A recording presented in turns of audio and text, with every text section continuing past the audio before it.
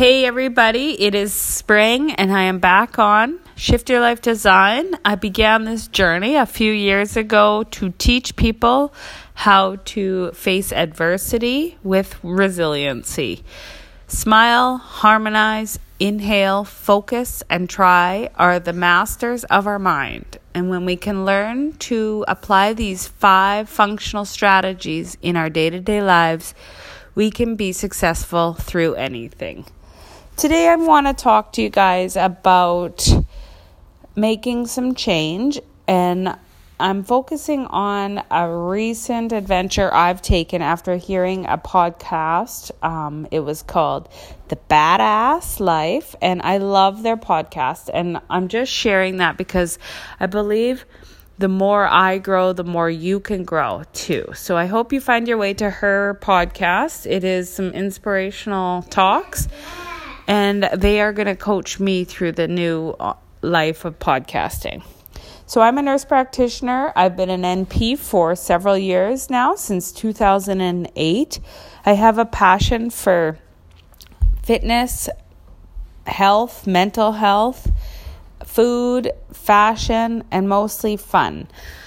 Today I want to talk to you about a little bit of insight into some food issues, and everybody's always listening when there's some sort of food industry conversation. So today I want to tell you about a recent adventure I started. It is called anti-inflammatory diet, and it is really basically what I've done is cut out dairy and gluten, and my success story. So it started after hearing a podcast that was presented, and my success is very encouraging to keep me going. So I decided Easter weekend to cut out dairy and gluten. I'm leading up to Easter this weekend, and here I am. So last night we ordered pizza, and I thought, oh good, I'm going to order the gluten-free crust. And then as I said that, it dawned on me that, oh right, the cheese. So I'm not doing that great. So I'm just learning, but I want to share with you my success story to encourage your success. So it is now been 16 hours and I am dairy and gluten free. I know what many of you are thinking, like, come on. But seriously, I'm sharing my wisdom because this week is the hardest. And I believe we always wait till we have a success story to talk. And so I'm starting a little bit further in the start. So my days start now with black coffee, which is a change. I'm a typical creamer girl, and I'm really enjoying the black coffee, by the way. It took some getting used to, one day. But I'm in here. I'm doing this. I'm enjoying the black. I'm holding it. I'm probably drinking a little bit less caffeine, which is probably a helpful nutritional tip as well. So, yes, it took a lot for me to get through to supper. I find the daytime hours my easy hours. I pack my lunch for work, and I feel more prepared. Yes, I'm exposed to those external factors of day-to-day life. Cheese balls and Ritz crackers at work, ice cream cake for birthday celebrations. It's all there. And not to mention the pizza evening after having child school interviews. So I needed a plan in a pinch, and my mother-in-law was over, so I took in the opportunity to order pizza, and everybody but me felt excited and pleasured with their dinner. So I did enjoy my dinner. I had made a huge salad to go with the pizza, and it's a good way to balance out that intake typically. But I decided to just use the salad and the chicken, and I ate with my mother-in-law yesterday. And I didn't even cave, and I felt that was success. I did really contemplate caving. My mother-in-law suggested it was a bad weekend to start, And I said, you know what, maybe you're right. And then I decided, no, I'm going to sit down with my intention and I'm going to keep going. So it was difficult, but I honestly didn't struggle too bad. So it's day 1.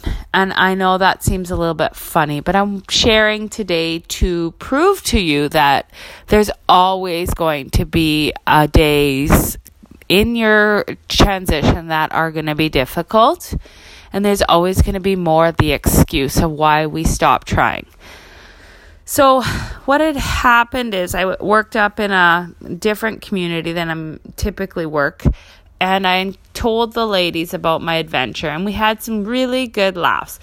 But at the end of the day there, I opted to commit for 7 full days. My goal is 30. But this 7 days allowed me to even bring my goal in smaller. And I want to just share the whole journey with those ladies on next Tuesday when I go back up to the reserve where I was working this week. And I feel like that is my goal this week. And it's small. It seems more achievable. And I have a way to share about it at the end of the 7 days. I think from there, I'm going to be started and it will give me that more motivation to keep on going. So last night, I was already Googling Pinterest for gluten and dairy-free desserts. And guess what? Everything looked like it took work. So I came up with nothing. I found myself in the fridge at 9 o'clock, just in a craving and a mindless moment. But in front of me was some raspberries, so I indulged in some of those and went right back to bed and was able to settle with that. So today is a new day, and as it can be for each of you, and if you've already had cream in your coffee, you can still move forward.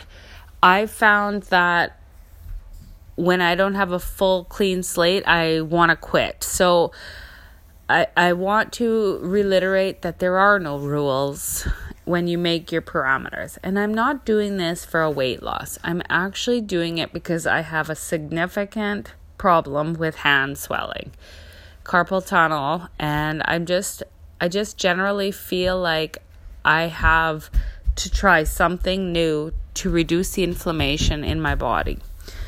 I am not a good water drinker. I am not good at diets. And so I figured this isn't something that is lifelong. So I'm going in with the intention that I'm healing my body, which I hope will heal my addiction too. Thank you for listening to my podcast. I am eager to tell you about next week how the 7 days goes through, and I will meet you guys again with a topic as they come up. I am a realistic person who says what she needs to say, and I am a health coach, motivator, but mostly it is my journey to service you with the little wisdoms that I learn through. Have a good week, and I look forward to connecting again.